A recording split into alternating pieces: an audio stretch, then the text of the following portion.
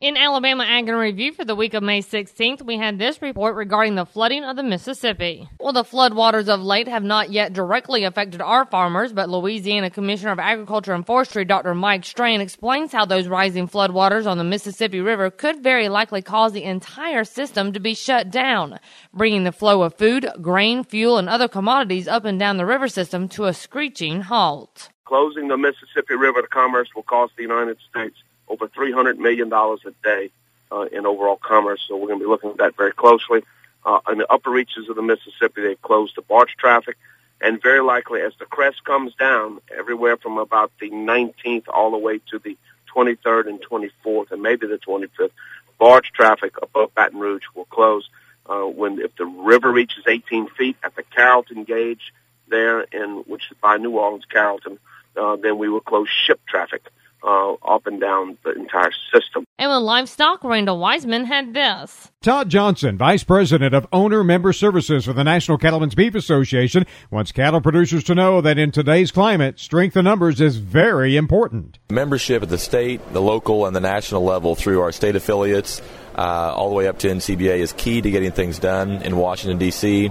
As we look at some of the issues facing the country, but specifically the Southeast, and you talk about water quality standards in Florida, for example, the impact that producers from the Southeast can have on their legislative delegation in Washington, D.C.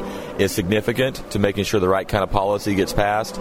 And, of course, the membership through those state affiliates and then on up into NCBA is what makes it happen. And while some producers join their state association thinking they're automatically a member of NCBA, Johnson said that's not the case. And that's sometimes challenging to understand. Again, we know we need membership at the state level, but there is also a separate membership into NCBA to help us drive change in Washington, D.C.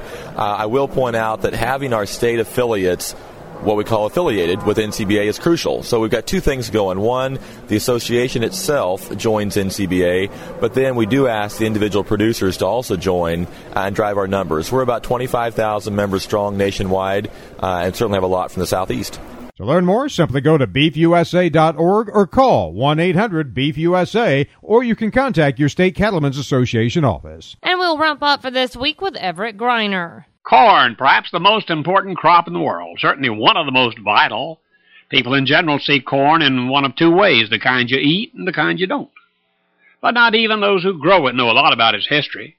You know, Native Americans had been growing corn for 5,000 years when Columbus got here. We don't know exactly where corn came from, but it certainly came from somewhere in Central America, we think. Corn has been genetically altered and crossbred more than any other crop.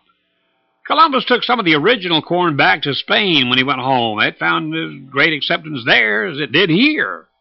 Now, back then, it was only one kind of corn. Today, there are at least 6 basic strains of corn, all different, and is used in 100 different ways in homes in America and all around the world.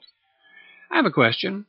Has anybody ever been found to be allergic to corn? And remember, you can find these stories along with all the week's Southeast AgNet reports on our website at southeastagnet.com. I'm Julie McPeak with Southeast AgNet's podcast.